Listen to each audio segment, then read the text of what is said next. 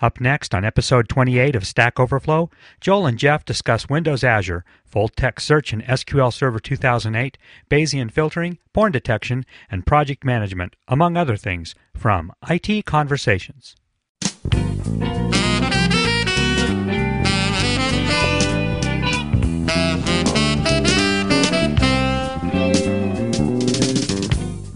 Hi, this is Phil Windley. Today I'm excited to bring you another great program from Stack Overflow with Joel Spolsky and Jeff Atwood here on IT Conversations. The Conversations Network is a 501c3 nonprofit, and we need your help. For a tax-deductible donation of as little as $5 per month, you can support this channel and the rest of the Conversations Network. So please visit conversationsnetwork.org to become a member and help us continue to bring our programs to the world for free. Our audio files are delivered by Limelight Networks, the high-performance content delivery network for digital media. And now, here's Stack Overflow. Hello. The person you tried to reach is not here at the moment. Not Please here. leave your message after the tone. Voicemail? Whoa. Hi, Jeff. This is Joel calling. And, what's up? Okay. Bye. How do you get voicemail with Skype? Hey, Joel. Hello. Wow. It is Stack Overflowed episode. Stack Overflowed. Let's start again. 28. Why? You're very, very excited today about the podcast. I think a little too excited, frankly. I just had some coffee. Coffee, yeah. Coffee is yes, so this is episode 28. I do actually know the number this time. I looked it up. So, dude, welcome to Stack Overflow, episode 28. That's right. Me and Joel Spolsky. I just want to get my mispronunciation out of the way immediately. Okay, Mr. G. It's not in you to mispronounce things like it is me. Jeep? I got an email from somebody on one of the Stack Overflow aliases challenging me to pronounce his name, and I was like, I'm not even going to try because I will fail. Was it Satyaish? No, it was somebody from, gosh, I don't even know where, but yeah, the name, it had a lot of those characters that scare Americans, like the characters that have crazy A's lines and, dots and stuff. I was like, I don't even recognize that as real letters. You know, what am I going to do? So pronouncing it is completely out of the question at that point. Some guy who's sort of a stalker of mine. Well, he's probably listening to the show. Came up to me at one of the Fogbugs demos, stuck a video camera in my face, and said, "Pronounce my name, pronounce my name." But of course, I'm an expert at the pronunciation of obscure Indian names, so I got it the first time. Really, you got it? No, I had practiced in advance, thinking that this stalker might show up and demand that really? I pronounce his name. I'm impressed. That's quite a bit of planning. The Fogbugs World Tour was meticulously planned. Yes. Yeah, there was a lot. I enjoyed that series. That was fun. You blogged about that quite a bit as well. Yeah. Good times. Didn't have anything better to do on all the I have a challenge. I have a pronunciation-related challenge for you. Okay. It's not that difficult, actually. Yeah, I can do it. I can do it. The new hotness from the PDC was the whole cloud services thing. Right? And Azure.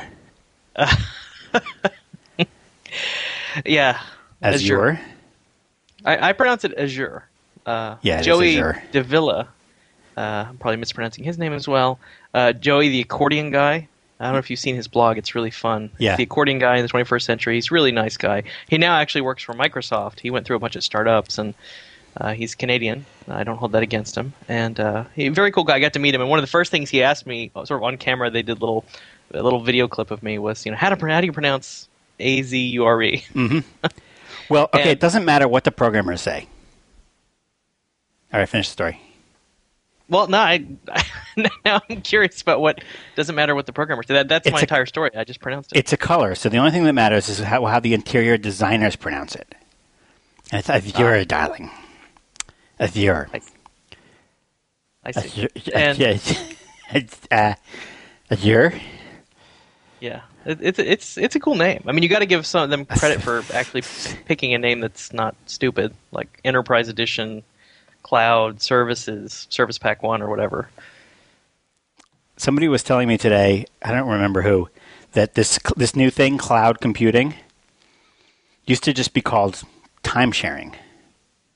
Oh yeah, it's totally Back to the Future. And well, before that, we just got off of calling it SaaS, and before that we called it ASP, and before that we called it client server.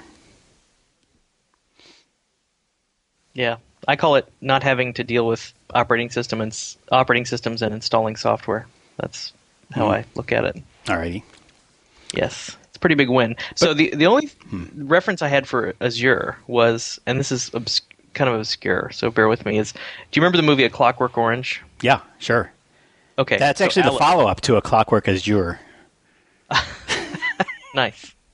So there's a line in there where and he says it twice. It's about, they're asking me, are you clear? And he's like, yeah, it's clear. It's as clear as an azure lake of unmuddied water. He has this whole little mini poem he recites. And like, that's always the first thing I think of when I hear Azure. It's kind of disturbing, but you know. I gotta go rewatch that. I have it on HD DVD. HD DVD, really? Yeah. Well, funny story about that. I won't go into it, but I do have it on HD DVD. So I will. I should watch it. I haven't watched it yet. I haven't seen it since I was a teenager. I do know the origin. Do you know the origin of the title of Clockwork Orange? Oh God, Anthony Burgess, right? And there's a phrase. Well, I think he wrote the book, but there's a phrase: "Queer as a clockwork orange." Oh yeah, I did know that. And then somebody told me a funny thing about that book is they had read the book and it's got all this crazy slang in it, like droogs and just crazy made up slang, basically, where Anthony Burgess is trying to simulate this gang slang. And at the end of it, he gets to the end, he's like reading all these words he doesn't understand. At the end of it, there was like a little glossary explaining what all the words mean. You know, he's like, why couldn't this be at the beginning, before I read this book? But yeah, it's a great movie, and I've seen it again relatively recently. So, but if you haven't seen it since you were a teenager, I would definitely see it again. It's the kind of movie that I think rewards repeated viewings at least twice.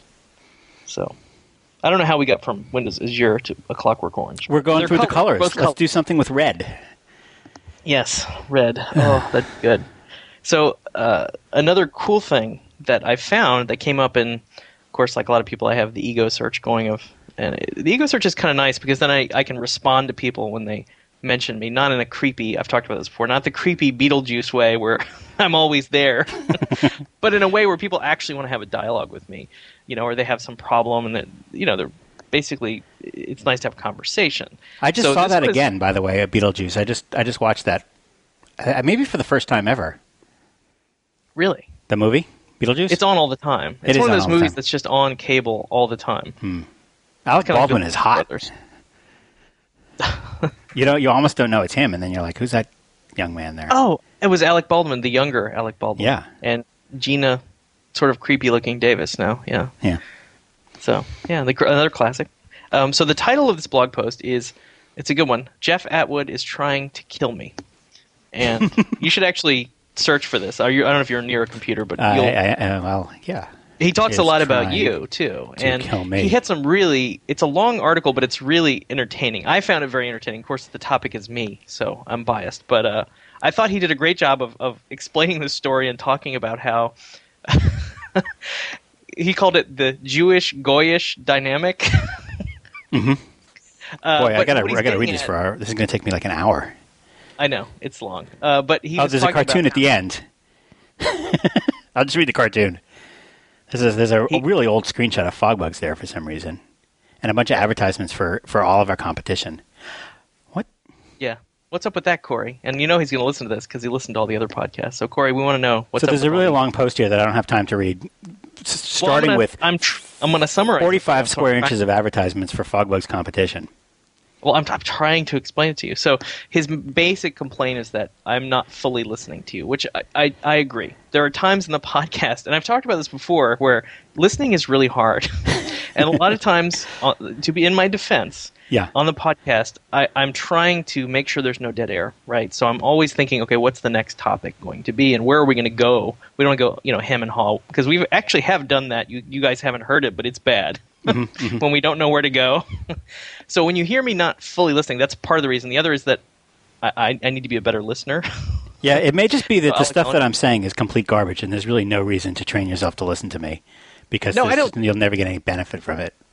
I don't think so. I mean, I don't think anything you've said has been garbage. I think both I tend to repeat myself. You sometimes do. I'm much, much worse about it, as you know. But I loved Corey's story because he talked about actually driving in his car, listening to me not listening to you and getting really annoyed. And then, like, he gets a flat tire. Like, bam, flat tire. And he totally blames me. I blame Jeff. It's because of him that I ignored the noise. I was too irritated, too absorbed in the pleasure of being irritated by him. Hey, Corey, when we started working on this podcast, we knew there would have to be some kind, to keep people interested, there would have to be some kind of artificial conflict of some sort. And unfortunately, the best thing we could come up with is Jeff just never listens to anything I say. Until later, like 3 days later, you send me an email saying, "Oh, that was really funny. I just laughed at something you said on the podcast 3 days ago." Yeah, Thanks. Unlike Joel, I actually listened to this twice. So I participate, obviously, in here maybe 50% of what is said on a good day. But then when I listen to it again to write the show notes, I do actually hear the whole thing. And I find that actually very helpful. And they say, like, when you give presentations, one thing you're supposed to do is record yourself presenting Definitely. and then watch it. Oh, my God. It's so painful the first 35 times. So painful. Right. And then it's just boring. I would say that by virtue of the way we produce this show, I am, in fact, learning to be a better listener because I hear everything I miss, right, the second time, and I sort of smack myself on the forehead and go, you really should have been listening Eventually to that. And obviously it also gives me an opportunity to improve the podcast by hearing it over and over. So, but anyway, I just want to talk about Corey's piece because I enjoyed it, and it's titled "Jeff Out is Trying to Kill Me." And if you have 20 minutes to kill, go ahead and Google that. Yeah, you can go ahead and read that, and I'll link it from the show notes as well. So another topic of interest is that we did go to 2 servers, right? And yes, I was listening. You know what I was just listening to? Speaking of not listening to anything, I was listening to a couple of episodes that you did with Scott Hanselman on Hansel Minutes. Oh, yes. I don't want to be one of those podcasts that just talks about other podcasts, but a couple of interesting things there. One is listening to Scott absolutely freaking out at the architecture you used that didn't have 2 extra firewalls, one in front of the web server and one in front of the SQL server, and an encrypted channel between the web server and the SQL server box. And an armed security guard guarding all that. That's right. So that was it was sort of funny because a lot of I just wrote this article in Inc. magazine. Those of you, to our listeners at home, look for the Inc. magazine that has Kevin Rose on the cover about how there's the Joel test and it has about 12 steps on it, and I think we probably only did about half of them for this project. Or I guess I should say, Jeff, you only did about half of the things.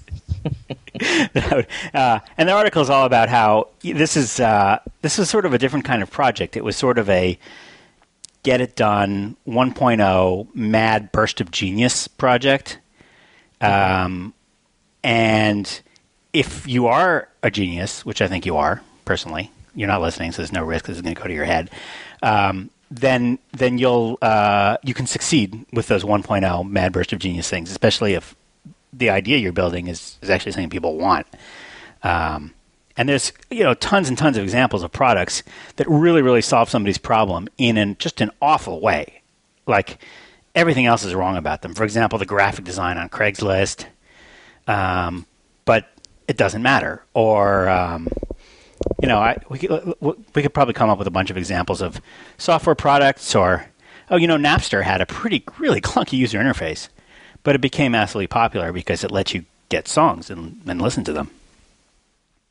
So all those best practices, so to speak, which I've been advocating for about 8 years and talking about, I think are all beneficial, and they're all a way to take an average product and or an average process and make it a little bit better than average, or prevent a risky project from actually failing. On the other hand, there is sort of another kind of project, another kind of development process that's a lot more gunslinger, shoot from the hip, and it can be successful even without doing all of the processy kind of things that we didn't do.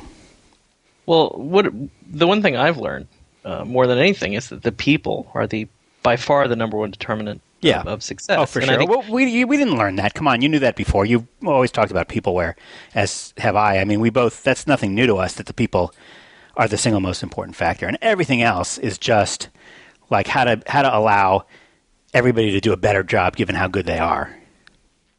Right. And we have these large built-in audiences. I mean, like I've said before in previous podcasts, I mean, I think we cheated in that all we really had to do was execute reasonably. And given our large audiences, and to be honest, it's a good team, right? We assembled a good team. I mean, obviously, I'm a huge fan of yours. You were willing to work with me, so you must have some level of respect for me. I was able to get sort of hand-pick people that I'd worked with. So I was able to form almost like a dream team to do this. And that's not to say that we don't have issues, because we do have issues, and actually that's what I was trying to get to. But I'm glad you mentioned the Ink articles, because we did actually buy a copy of that magazine. My wife was out. After PDC, we went to Palm Springs. I don't know if you've ever been there. I have not. Yeah.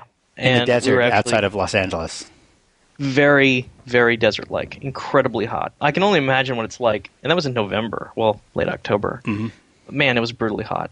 But yeah, truly a desert, and really dramatic place. They have these giant windmills producing wind energy all over the place, and it's a very interesting collection of people. Plus, one of the reasons we went was because we're into this atomic age stuff, the modern 50s style architecture, mid-century modern. Yes, thank you, mid-century modern, and it's a total mecca for that. Yeah, absolutely. Yeah, a lot of recent restorations of homes and stuff that have been done. Everybody's kind of bringing back the mid-century modern ranch, buying those little. What's his name? Nutra? Is that the name of the architect that's kind of famous for the Palm Springs ranch house? Richard. I think his name is Richard Nutra. I could be wrong, but we did the driving tour and went around and looked at all the houses. And they have some house that evidently Elvis Presley had like a secret honeymoon there, whenever that was, with Lisa Marie Presley. Wow. It was a neat place, and very much a desert. Also, a lot of gay nudist bed and breakfasts. Absolutely chock full. Supposedly it's 35% gay. It was a very strange, just walking around was I would see the strangest collection of people, just totally people that I'm surprised they were on the same street. So if you get a chance to go to Palm Springs, it was actually really cool. I do actually recommend it. I think I would go more often if there was an easier way to get there from New York, or I would go at all. It's just sort of, you have to connect in Los Angeles. Well, they do have the Sonny Bono airport. It has all these, Sonny Bono was the representative there. They have statues of him, and they have the Sonny Bono concourse. And I got my picture taken with the Sonny Bono. That's funny, the Sonny because Bono statue. We gays are supposed to be Cher fans, not Sonny fans. Well, I think she's still alive, so they can't name the airport after her yet. Not yet. The men's room, however, is the Cher men's room at the Sonny Bono airport. I'm sorry, this has nothing to do with code. It doesn't. That's true. But I know you needed a break after. I blame me. I got us sidetracked. I just mentioned that we got the magazine in Palm Springs. Oh. But yeah, check out Ink, because Joel did a great job of talking about it. And it's actually, the article's available online as well. Yeah, it's linked to from my homepage right now. Yeah. Joel on software. That's J-O.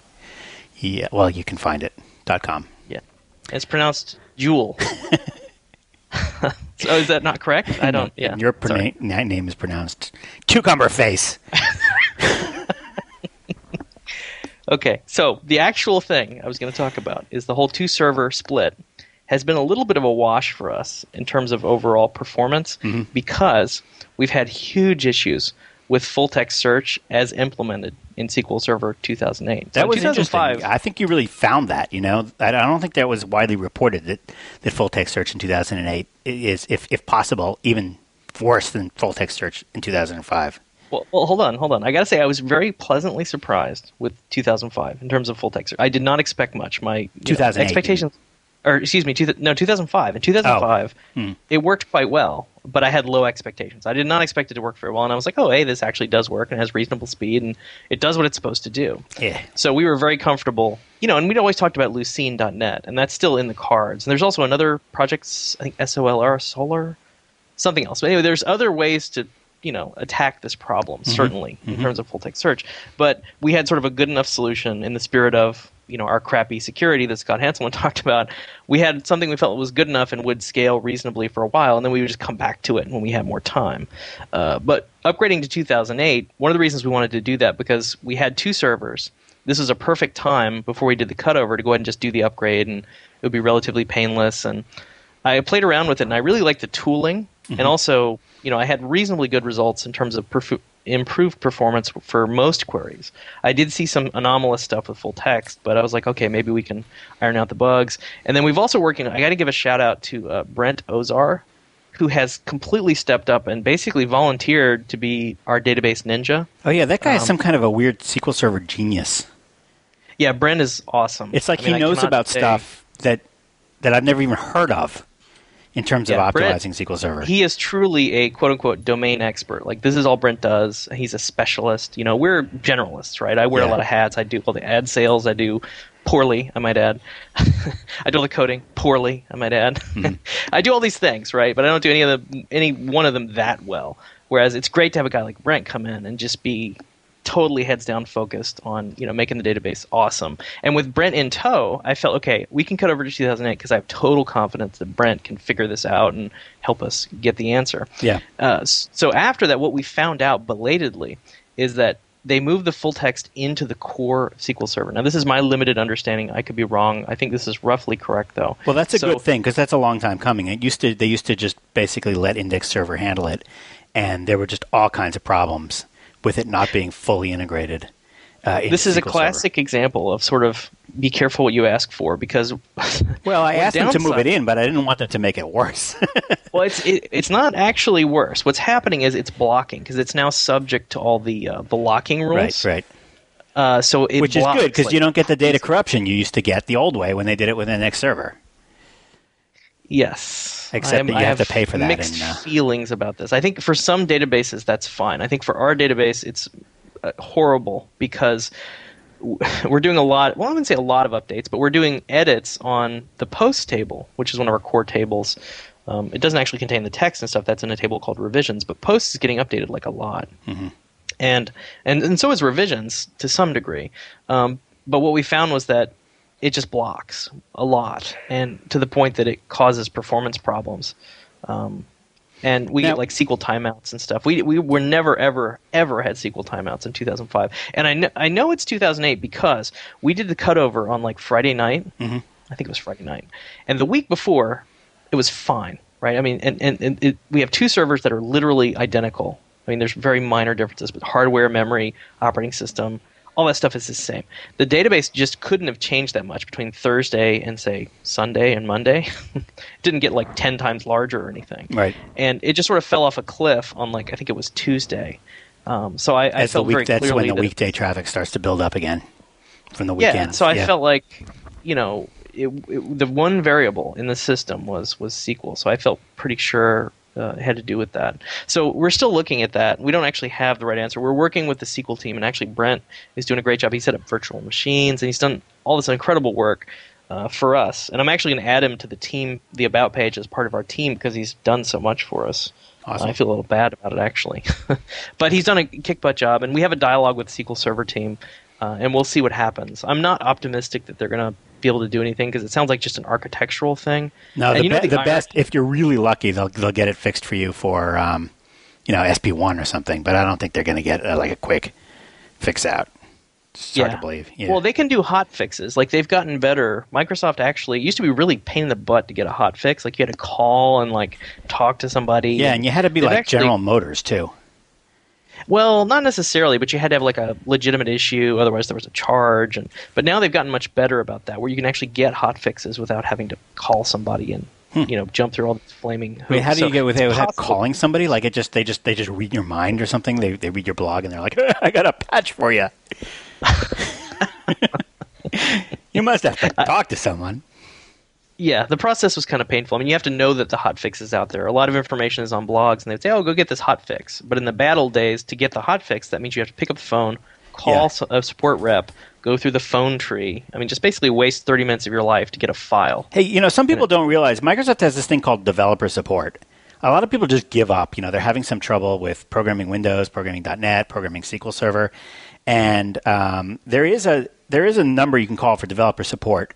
And I found that when I call them with a problem that's actually like a bug in their code somewhere, something they did, wherever it may be, within a matter of 24 to 48 hours, I'm actually speaking to somebody on a dev team. In other words, they do have, when you call developer support, it's expensive. It's like $200 or something, although they don't charge you if it's not your fault. If you think that you've got a bug in Visual Studio and the compiler or something like that, developer support is very surprising, but you will eventually get somebody. You'll pretty quickly get somebody who can help you. And they will escalate it all the way to somebody who's at least in the same hallway with the dev team. Usually every dev team at Microsoft has some product support people working in the hallway with the developers. And I've gotten the weirdest things fixed that way. So I've had, I don't know, people may just think that there's no hope of ever getting good results out of developer support. So I should say to our listeners, just try it. That is true. And I think I've just fallen out of the habit of using support, and just in terms of most of my interactions with support. And I'm not calling out Microsoft here. I just mean in general. Like if you need support for X, where X is a product, generally the community is going to give you better support. Absolutely. And you sort of feel like, when you have a problem with, a cell phone or some deep, dark technical thing, you get the feeling that if you call support, you're going to be explaining to the support person some of the technical details, and you're going to realize that they don't even have the IQ to understand what you're trying to explain to them. But surprisingly, I found that is not the case with Microsoft developer support in particular.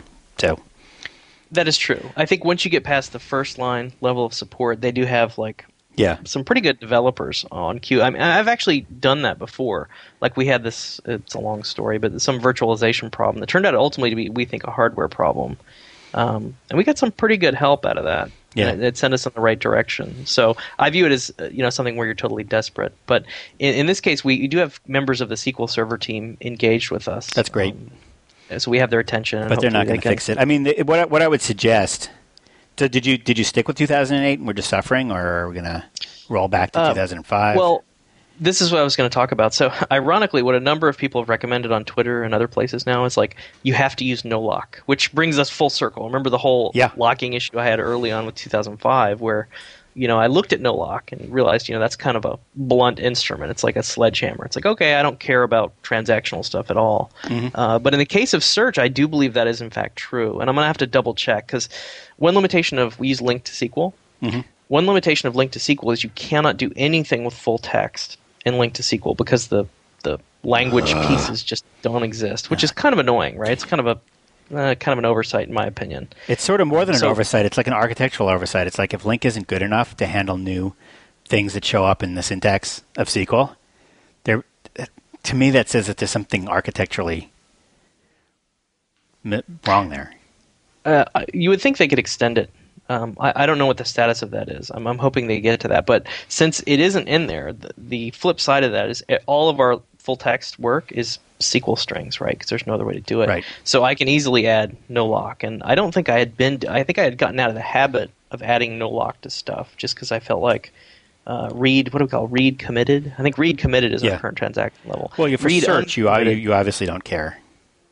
Well, exactly. I think there are scenarios, and this is a discussion I would have with Jeff Dalgas, a team member who is very gung-ho about not doing this. And I said, well, sometimes you truly don't care, as long as it's not generating exceptions for you, as long as you're getting corrupt data back. It can be out of date, and it really doesn't matter. Yeah. So I think it's appropriate on whatever the transaction is, say your SQL is your transaction, to say, hey, just give me whatever. Right? Search, especially full-text search, is always like a best effort. Like you're going to be happy if you find it. If you don't find it, but it's there, you're not going to call that a bug. Yes. So I'm a little disappointed too because I actually got to the point where we went through a couple different versions of search where I was actually using search in myself a lot, like our internal search. Mm-hmm. I felt was actually pretty good, but now it's a little disappointing because some of the predicates you can put in will cause you to time out and things like that. So it's a little tricky. So yeah, longer term, I'm going to look at no lock for now, just see if I can alleviate some of the load. And then, worst comes to worst, we are going to roll back to 2005. I really don't want to do that. Some of this stuff, you know what? I hate to editorialize here. Let me just insert an editorialization here, which is something I've been bitching about at Microsoft for the longest time. The SQL team not taking search seriously. The fact No. I don't think that's a fair characterization. I don't think that they didn't take it seriously. I think they didn't take it seriously enough. They really didn't. The fact that there's no link expression for full-text search because that's it's thought of as like an optional feature, like an extra thing. You know what? There are Google these days, by comparison, is building user interfaces that rely on search. They start with search as a way to do your user interface.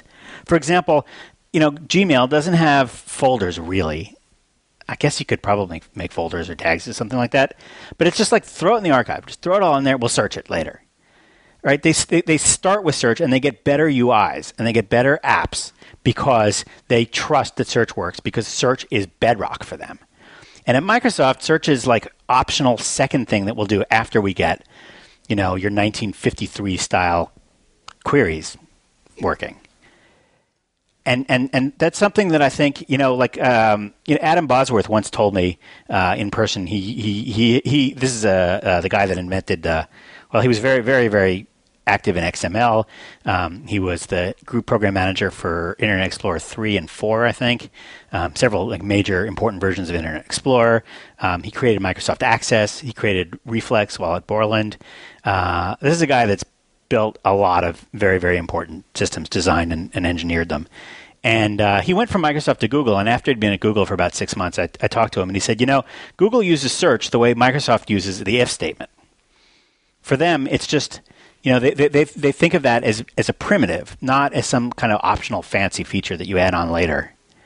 And that's really where we are. And when something like, if you tell me that Link doesn't have full text search native, as it's just an afterthought that hasn't been thought of yet, that to me says that they're still like a generation too old, I think, in their thinking about development, because it's just not. And you know what? The quality of the search results isn't good enough yet either. I don't know what they've changed in SQL Server 2008, but compared to Lucene, it still has that weird quality where the top result is the one that uses the search term the most frequently.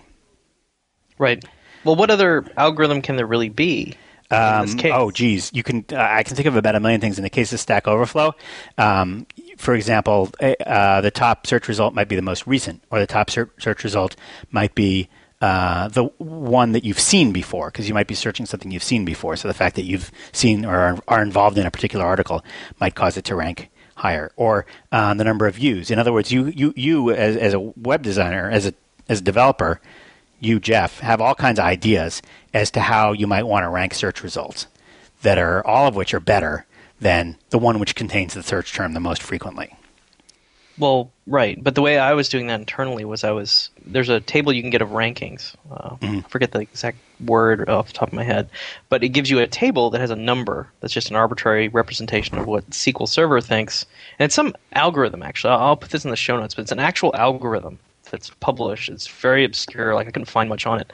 So that number is not Microsoft's imaginary number. It's some published algorithm somewhere. And then I would take that and then... Actually, I did several full-text searches and then merge the numbers, and I can add like votes to that. You know what I mean? Like I would tweak the numbers. So I was kind of doing that. Kind of tweak, yeah. Yeah. All right. I just need it to work. That's really. It's not terrible, It's just not. It's just not a primitive, and it really should be. It's sort of like C++ was never a good enough programming language because they never got off their asses and made a string a built-in type. And, we're all going to use strings. Please don't punt to the library designers, because the library designers are never going to build a good string class. I think that was sort of one of the fundamental things that, like, as soon as the garbage collected languages like Java came along, Java, C#, etc., and just finally admitted this string could just be a built-in and it would be okay and the world would not end, a million problems went away. Right. So I feel like it's the same thing. At this point, search... we're kind of working. You know what? I actually I take it back. I don't think I think I just misquoted Adam Bosworth, because I think what he actually said is that Google uses Bayesian filtering the way Microsoft uses an if statement. Right. Is that possible? I actually remember reading that. So. That's more likely. But a Bayesian filtering being sort of like an artificial intelligence technique, an AI technique, which is what Paul Graham proposes for spam. It's just kind of like the idea of understanding that you're not in a world with 4 results where you have to compare them each to see which ones are greater than 0 and which ones are less than 0. You're in a world with a million results, and you're looking for a half dozen that might be useful. Or you're looking to mostly remove most of the spam from somebody's inbox.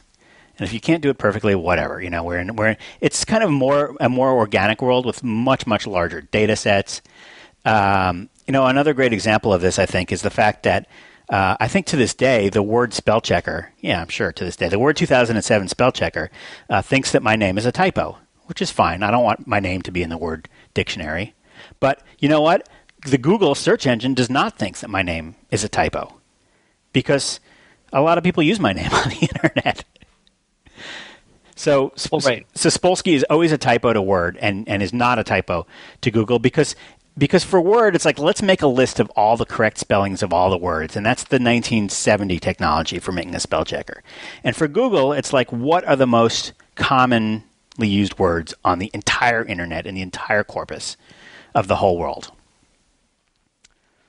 And that's what they use. It's kind of a little bit of an unfair comparison because the world of Word is pretty much the world of your PC. I mean, unless Word gets hooks in it. Well, it has millions of hooks to the internet. They made thousands of hooks to the internet. And you know what? And I can type Atwad at Google, and it will say, "Are you looking for Atwood?" And Word won't do that. And there's 18,000 internet features in Word. Are you kidding? There's all kinds of useless internet features in Word. Did you know you can in Excel you can say File Open and type a URL, and it'll do this horrible thing where it goes and fetches that web page and tries to paste it into a spreadsheet, makes a big mess out of everything, except for the tables, which it neatly puts into tables in Excel. And, it's got all these internet features, but they're just the wrong internet features. Right. So let me see what you're proposing in that specific case that you mentioned where you type in a name and you feel like it should recognize the name. So maybe the approach I'm thinking like a software developer now, would be to use the local dictionary first. And then if you're not connected to the internet, that's all you get. And then in addition to the local dictionary, go out and search the internet for that word and see if there's other words that are similar. Google has some kind of algorithm they're using. When Google says, "Did you mean?" There's some kind of algorithm where they say, whatever that thing that you just typed, there's something that's really close to that, which is much, much more common. Right. And I'd always heard that what they did, nobody actually knows because it's like, secret sauce, their formula they don't want to disclose. But that it was a search followed by another search. In other words, there was this Bayesian thing that you're talking about, right? Isn't that inference of paths, right? No, you don't have to do a search followed by a search. No, you just have to, like if I type Atwad, it says, all right, there's 2,000 results, but it knows that for something which is really similar, Atwood, there are 11 million results. And so it says, whatever that thing is that you typed, there's some other thing that is a typo away from that or a misspelling away from that has far more results. And therefore... Right. And what it's doing is something that that produces the same information that is in the Word dictionary, right? All those spelling corrections that it knows about. It's just not hard-coded. It's sort of based on actual usage of words in the entire universe of the internet.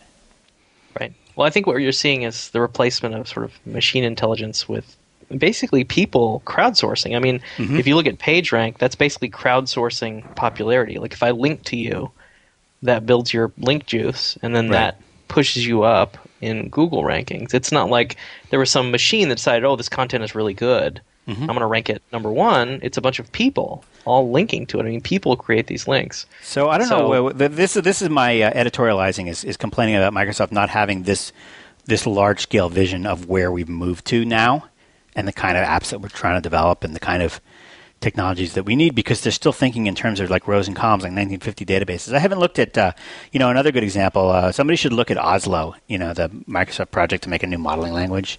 There's the M modeling language, I think, and codename I actually Oslo. looked at that book. I did a podcast at PDC, Deep Fried Bites, and they brought that up, and he brought the book out, and I was just paging through it, and why would we need, at the risk of sounding completely ignorant, what is the point of a modeling? What does that do for me? I just didn't get it. I mean, I don't know. I think it's like UML. I'm not sure. It's not something we have to do.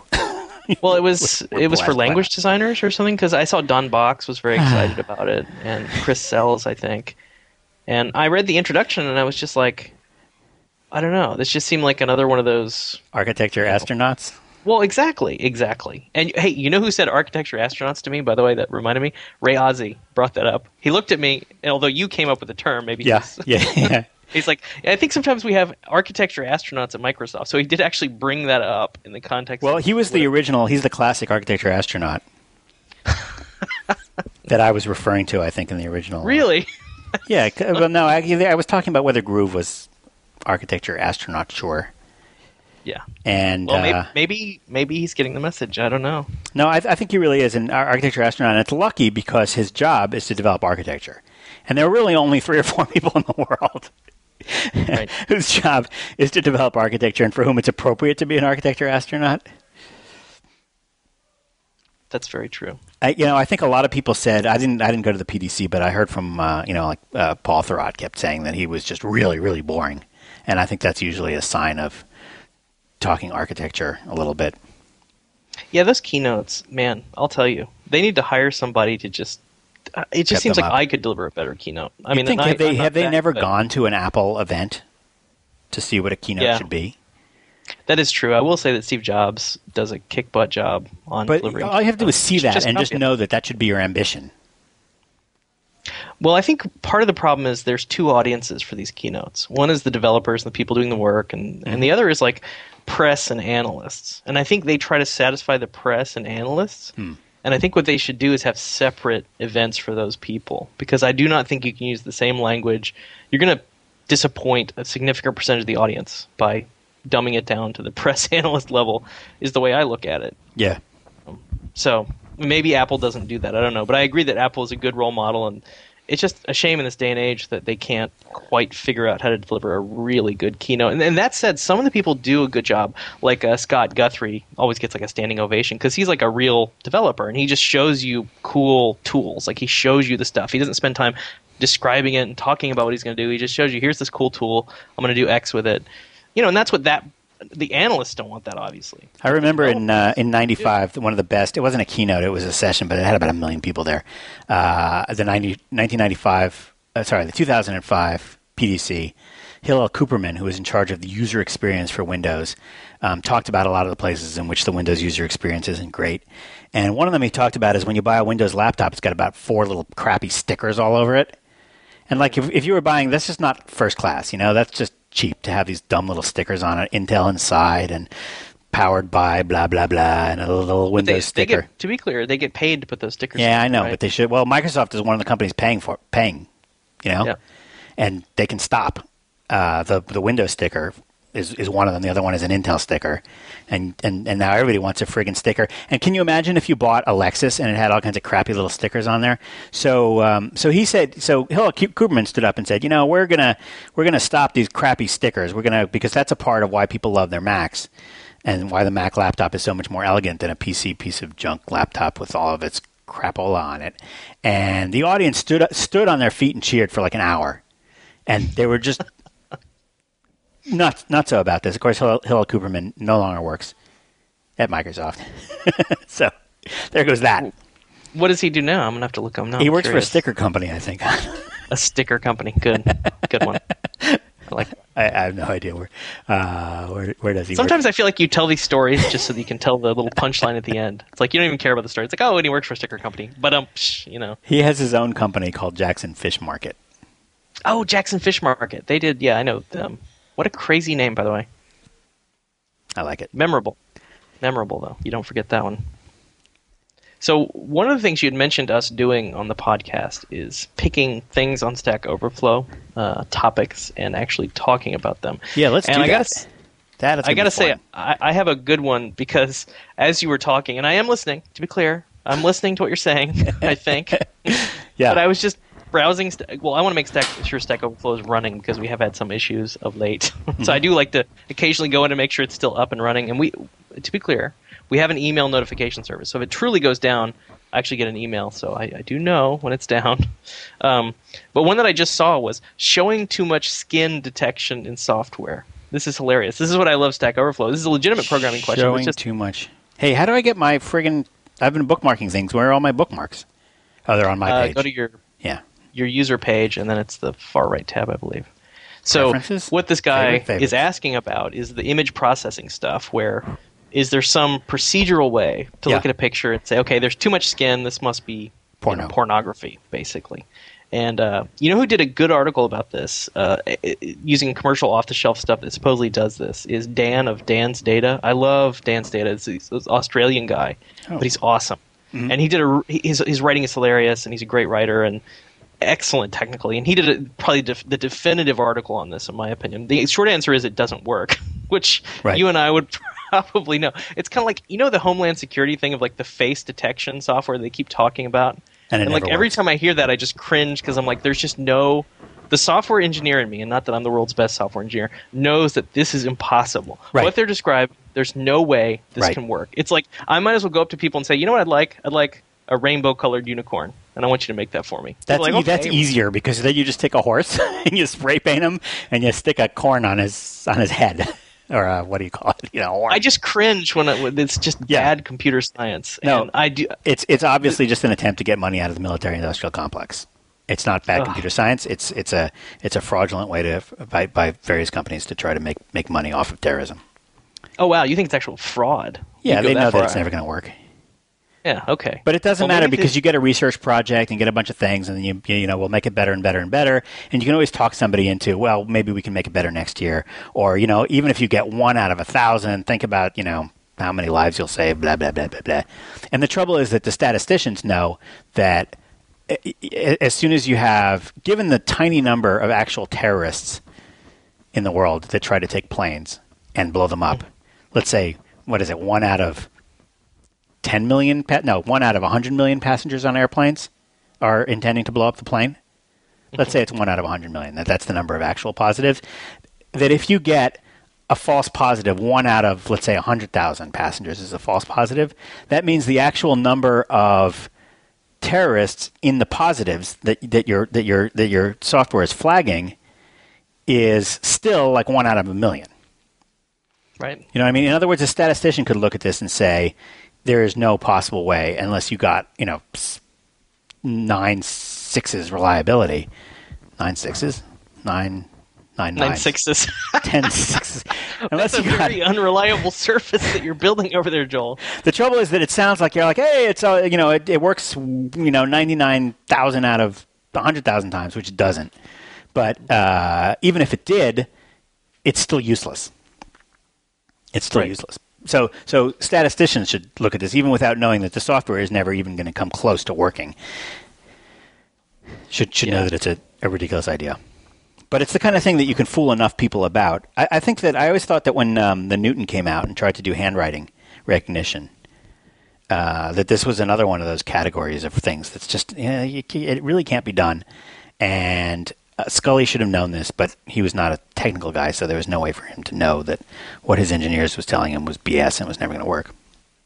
Yeah, that has never really gone anywhere. Did you ever learn the graffiti, which was the palm? It wasn't really... No. You had to learn a special way of writing. Yeah, once you learn a special way of writing, then it would recognize, pretty decently. But even then, though, even with the special way of writing, and it was fun. It had a little game. I forget what it's called. I think it was Giraffe. But you could play it. You could learn to write, and it was actually fun to learn. But even once you learn the patterns for the letters, it would still get them wrong occasionally, which is frustrating. Because then it's you're learning this special way of writing, and it's not even working. Yeah. Even then, it's not. It's 98%, which is still annoying. It doesn't sound like much, but it's enough to be frustrating. Basically, voice recognition, pattern, handwriting recognition, face recognition. These are. It doesn't take long as a programmer before you realize that these problems are very, very far from being solved, and the current approaches are just not getting anywhere closer to solving them. Well, you know what Google's doing now with machine translation is they're taking a different tack where it's kind of like the crowdsourcing thing we talked about, where rather than having these algorithmic rules, okay, this word means this, these 3 words mean this in this language, they're actually somehow using the vast corpus of stuff that Google has indexed in each language and just doing some sort of statistical analysis to try to solve the problem a different way. And that's kind of crowdsourcing it, right? It's they also do actual crowdsourcing where they say, can you suggest a better translation for this phrase? Oh, that's right. That's right. They do that. And I think that's another example of Google thinking really, really big. Whereas companies like Microsoft, I think, are still in the world of the if statement, thinking of individual algorithms, and Google is thinking, well, what if you had 5 billion people working on this problem? Well, I think, too, you have to realize that I don't think Microsoft has done a great job of outgrowing their PC roots. It's the vision statement for Microsoft was, a PC on every desktop.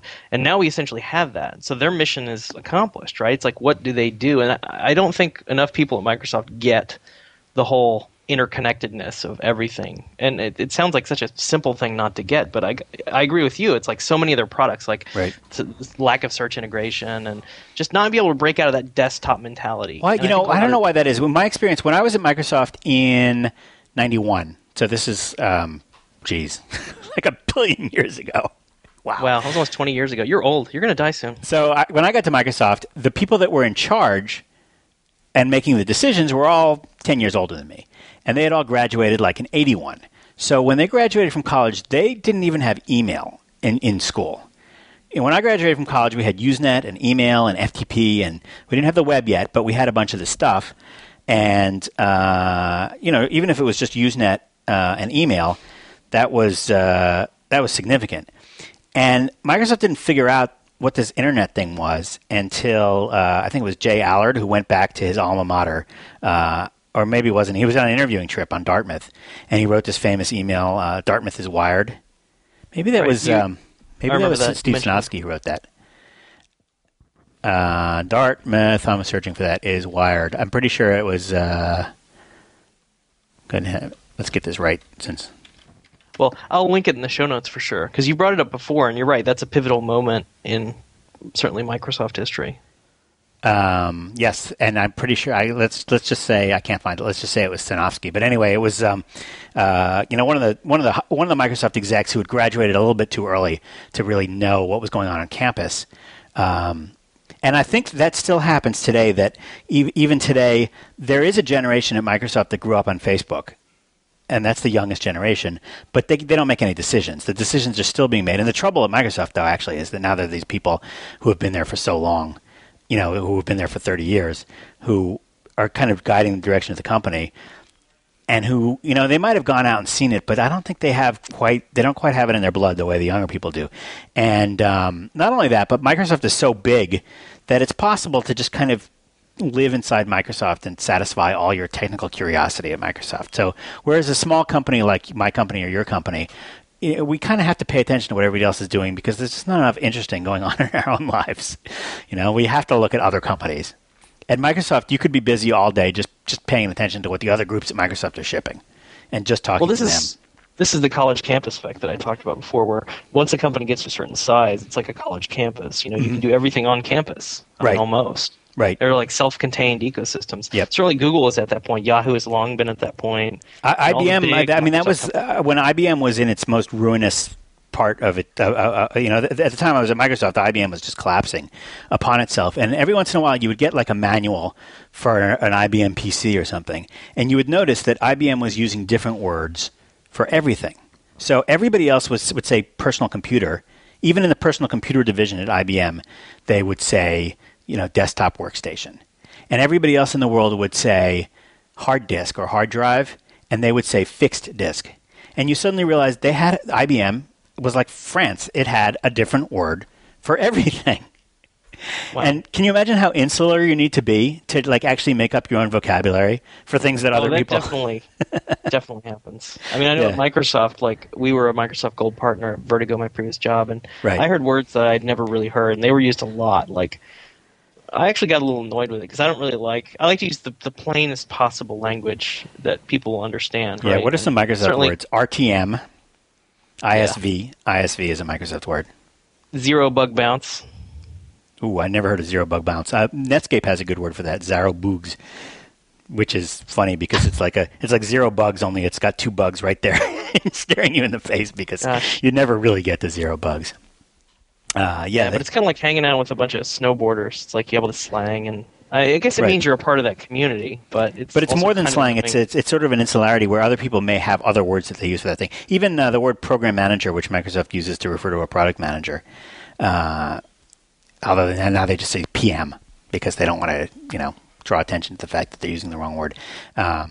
It's something about the insularity, and I think that means that they're not really paying attention to the rest of the world quite as much as other companies do. And to Ray Ozzy's credit, he does not have that disease at all. He's really good at paying attention to what's going on. Far more than any other Microsoft exec. How did we get on this? Okay, so was there some other point about this porn recognition?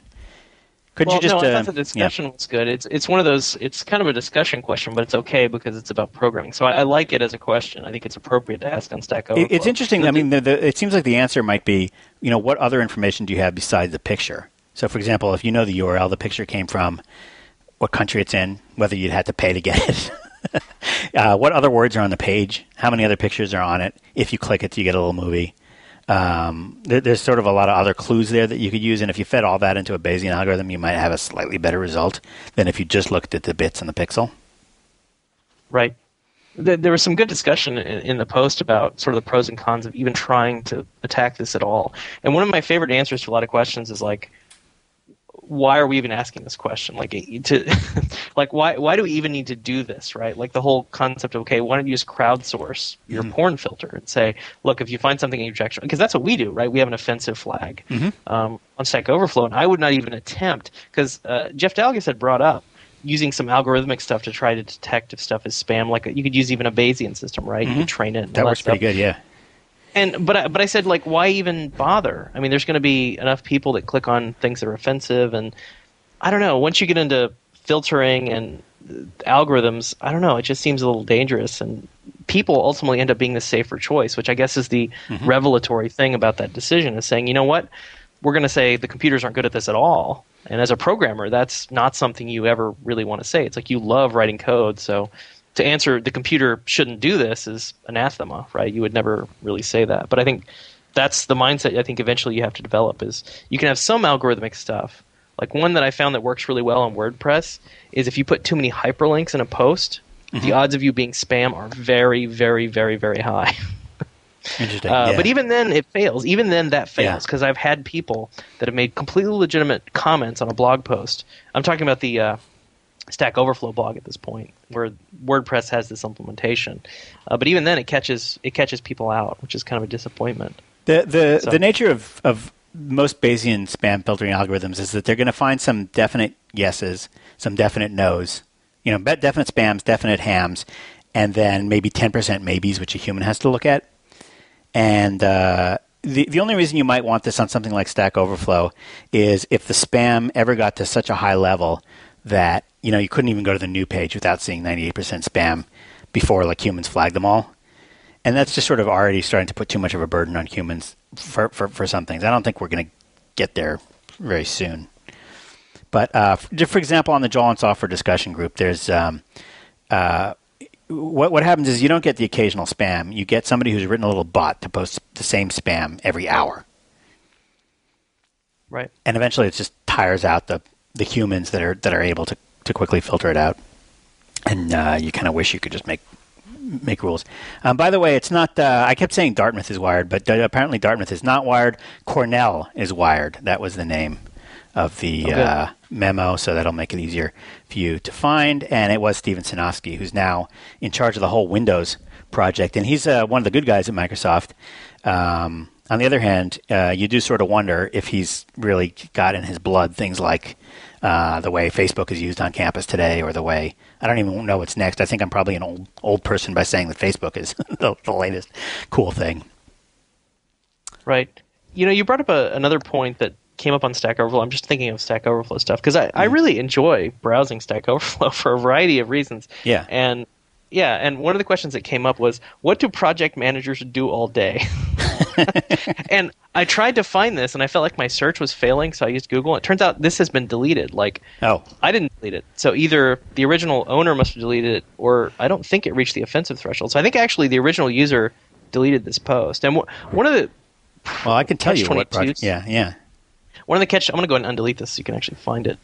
One of the catch-22s for us is because people can delete their own stuff at any time. I mean, that's one of the freedoms we give you, is like you can decide to delete everything you've ever put on Stack Overflow. That's completely up to you. Yeah. But the downside, if you delete at the question level, you implicitly delete the answers as well, because we have no way to attach just a loose answer, of course, when there's no question. Yeah, so people have mailed me and kind of objected to this. And I agree with them, because I find that people delete their own stuff, I think, a little too much. I mean, I guess I was worried that people wouldn't want to ever delete their own stuff, but I find the opposite to be true now. People tend to over-delete their stuff. And I don't know why this guy deleted this question, because it's actually pretty good. He's got 17 answers. Some of them have 39, 40 votes. So it's a useful question, I think. And the reason I brought it up, the number 2 answer here is very good. I'm going to move it up. The really long number 2 answer? Yeah. Toto Files answer. Oh, it's at 36. You just voted for it. Nice. Yep. I'll vote for it, too. See, it's the crowd effect. Ooh. Yeah. Ooh, and if we both vote down John Topley's answer, No. I already voted up, John. That's Simon's answer, actually. I Oh, already yeah. voted that Sorry, up. John just edited it. Okay. Well, I still think his answer is the best because you should talk to people. Like, if you don't understand what your teammate does, why don't you ask him what he does? Yeah. But that's fine. But that's like a meta answer. That's like an RTFM answer, and it's nice to have a canonical answer in there too. Well, yeah, they're both good. They're both good answers, and actually, this is an example of the system working. Here's my feeling about project managers, and I'm gonna now, I can just feel the people getting the project managers of the world getting their fountain pens already. Right. It's just like as I say this, they're pulling out a sheet of letterhead from their letterhead drawer, getting ready to dash off an angry letter to me. In with their fountain pens. They're gonna Gantt chart you into oblivion. You're gonna be sorry. Yeah. I think that one of the things that's interesting is that project managers traditionally are brought on because you have a team of yahoos, and this is just as true in construction or in building an oil rig or any kind of project as it is, or any kind of making of anything, making a new car at General Motors or designing the Boeing 787 Dreamliner. As it is in the software industry, project managers are brought in because management says, hey, you yahoos, either just working and they never get the thing done. And nobody knows how long it's going to take. And if you don't know how long something's going to take and you can't kind of control that a little bit, then this really sucks from a business perspective. I mean, if you think of a typical business project, you invest some money and then you make some money back. And the money you make back, the return on investment might be, double the amount of money you invest, and then it's a good investment. But if the investment doubles because it took you twice as long to do this thing as you thought it would, then you lost all your profit on the thing. So this is bad for businesses to make decisions in the face of poor information about how long the project is going to take. And so keeping a project on track and on schedule and stuff is really important. And it's so important that they started hiring people to do this. And they said, okay, you're the project manager. Make sure that we're on track. And these project managers were, just bright college kids with spreadsheets and Microsoft Project and clipboards. And they pretty much had to go around with no authority whatsoever and walk around the project and talk to the people and find out where things were up to. And they spent all their time creating and maintaining these gigantic Gantt charts, which everybody else ignored. So the Gantt charts and the Microsoft project and all those project schedules and all that kind of stuff was an artifact created by a kind of low-level person, although it might be accurate depending on how good that low-level person was. But it was still sort of like this output-only thing from the current project. Where are we up to? How much have we done? How much time have we spent? What's left, who's working on what. And then for some reason, these relatively low-level people who were not actually domain experts, so like if they're at Boeing, they don't know anything about designing planes. And if they're on the software team, they're not programmers, they're project managers. And they don't know anything about writing code. They started getting blamed when things went wrong, and they started clamoring for more responsibility and more authority to actually make changes and to actually influence things and say, hey, Joe's taking too long here. We should get Mary to do this task. She's not busy. And the truth is that they started getting kind of frustrated because they were sort of low-level secretarial-like members of their teams. And they kind of wanted to move their profession. They wanted to kind of move up the scale professionally. And so they created the Project Management Institute or whatever it's called. And they created this thing called, I don't even know. But they created a whole professional way to learn to be a professional project manager. And they decided to try to make it something a little bit fancier than just the kid with the clipboard that has to maintain these Gantt charts all day long. And you can kind of tell that this is what happens because the first thing the project managers will tell you about their profession is that the most important thing is that they have the authority to actually change things, and that they're the ones who have all the skills as to how to get a project back on track or to keep a project on track, and therefore they need to have the authority to exercise these skills. Otherwise, they'll never get anything done. They'll never be able to keep the project on track. They don't just want to be stenographers, writing things down. And the trouble is they don't actually have the domain skills. That's why they are project managers. And And so if you're working on a software project, you know how to bring it in on time. You got to cut features, and you know what features to cut because you understand software intrinsically, and you know what things are slow and what things are fast, and you know where you might be able to combine two features into one feature, or where you might be able to take a shortcut. And that's the stuff that a good developer knows, but that's not the stuff that a project manager knows. And in a construction project, you know, it's the architects and the head contractors and stuff who kind of know where shortcuts can be taken and how to bring a project in on time, and not the project managers. So the project managers don't really have any of the right skills to affect the project. And so they inevitably get really frustrated, and everybody kind of treats them like secretaries or treats them like annoying boy with clipboard. When they really don't actually have a leadership role in the project. And they're not going to be able to because they don't have the domain expertise. And no matter how much they learn about project management, no matter how many books they read and how many certificates they get, and no matter how long they've been doing project management, if they don't know about software and software development, if they don't have that experience, they're not going to be able to, they're always going to be second-class citizens, and they're never going to be able to fix a broken project. Right. Yeah. Sorry, rant. Wow. That's a great summary. Yeah. Certainly I've had that experience, and I think, as a programmer, we value technical skills, and it really is hard to take people seriously who don't even know enough to know if you're telling them complete BS. Right? Yeah. That's the danger. And you have to have somebody, if you want somebody in that role, that's fine, but it has to be somebody who has a programming background, or somebody who can tell when people are just telling them crap or lying to them or not being straight with them. And so you just have to have some technical expertise, I think, is probably the key. That's the most important thing, because for every developer figures this out on day number 5, which is all you got to do if there's a feature you don't want to do is you just have to say that's going to take 6 years. And if there's a feature you really want to do, you just have to tell everybody it's going to take 2 weeks, No. Joel, you say it's going to take 6 to 8 weeks. 6 to 8. 6 to 8. We had, I'm almost embarrassed because I sort of laughed at him, but we had a programmer here at Fog Creek who wanted to rewrite everything in the new programming language. It's a long story. But basically he had this sort of plan to re-implement the complete underpinnings of Fog Creek, of Fog Bugs. Which was basically a complete rewrite of Wasabi to be a .NET language and porting a bunch of stuff. And I said, okay, how long is it going to take? And he said with a straight face, 2 weeks. And I said, That's ridiculous. You probably think I was born yesterday. Wow. We did do it. You know what? I would say at that 6 point, months. go for it. It took the whole team 6 months. Wow. But I said that you're saying 2 weeks here. You lost all credibility in arguing on it. You unfortunately, because you tried to pull that over on me and saying that we could completely replace the language in which FogBugs was written with a new compiler and get it all working in 2 weeks. I no longer trust anything you say about how long things take, because it's obvious that you're trying to manipulate me to do the things that you want to do.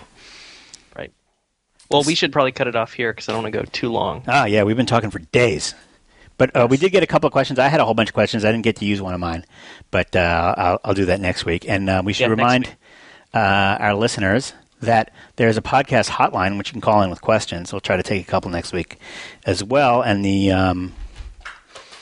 do you know the number for the podcast hotline? I don't, but it's in the show notes every time. It is in the show notes every time, blog.stackoverflow.com. Here it is, 646-826-3879. That's 646-826-3879. Or you can email an MP3 or Ogg Vorbis file, which you record yourself, to podcast@stackoverflow.com. In the meantime, there's a wiki up where you can write down transcripts of all this gibberish that Jeff and I have been talking at each other without listening to one another. And that is also linked to from the show notes, which are always at blog.stackoverflow.com. Any other announcements? No, I think that's it. All right. See you next week. See you next week.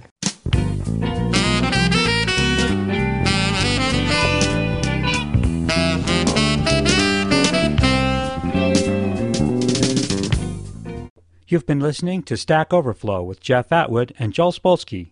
The Conversations Network is a 501c3 nonprofit, and we need your help. For a tax-deductible donation of as little as $5 per month, you can support this channel and the rest of the Conversations Network. So please visit conversationsnetwork.org to become a member and help us continue to bring our programs to the world for free. Our audio files are delivered by Limelight Networks, the high-performance content delivery network for digital media. The post-production audio engineer for this program was Joel Spolsky. Our website editor was Jeff Atwood. The series producer is Jeff Atwood. This is Phil Windley. I hope you'll join me next time for another great presentation from Stack Overflow here on IT Conversations.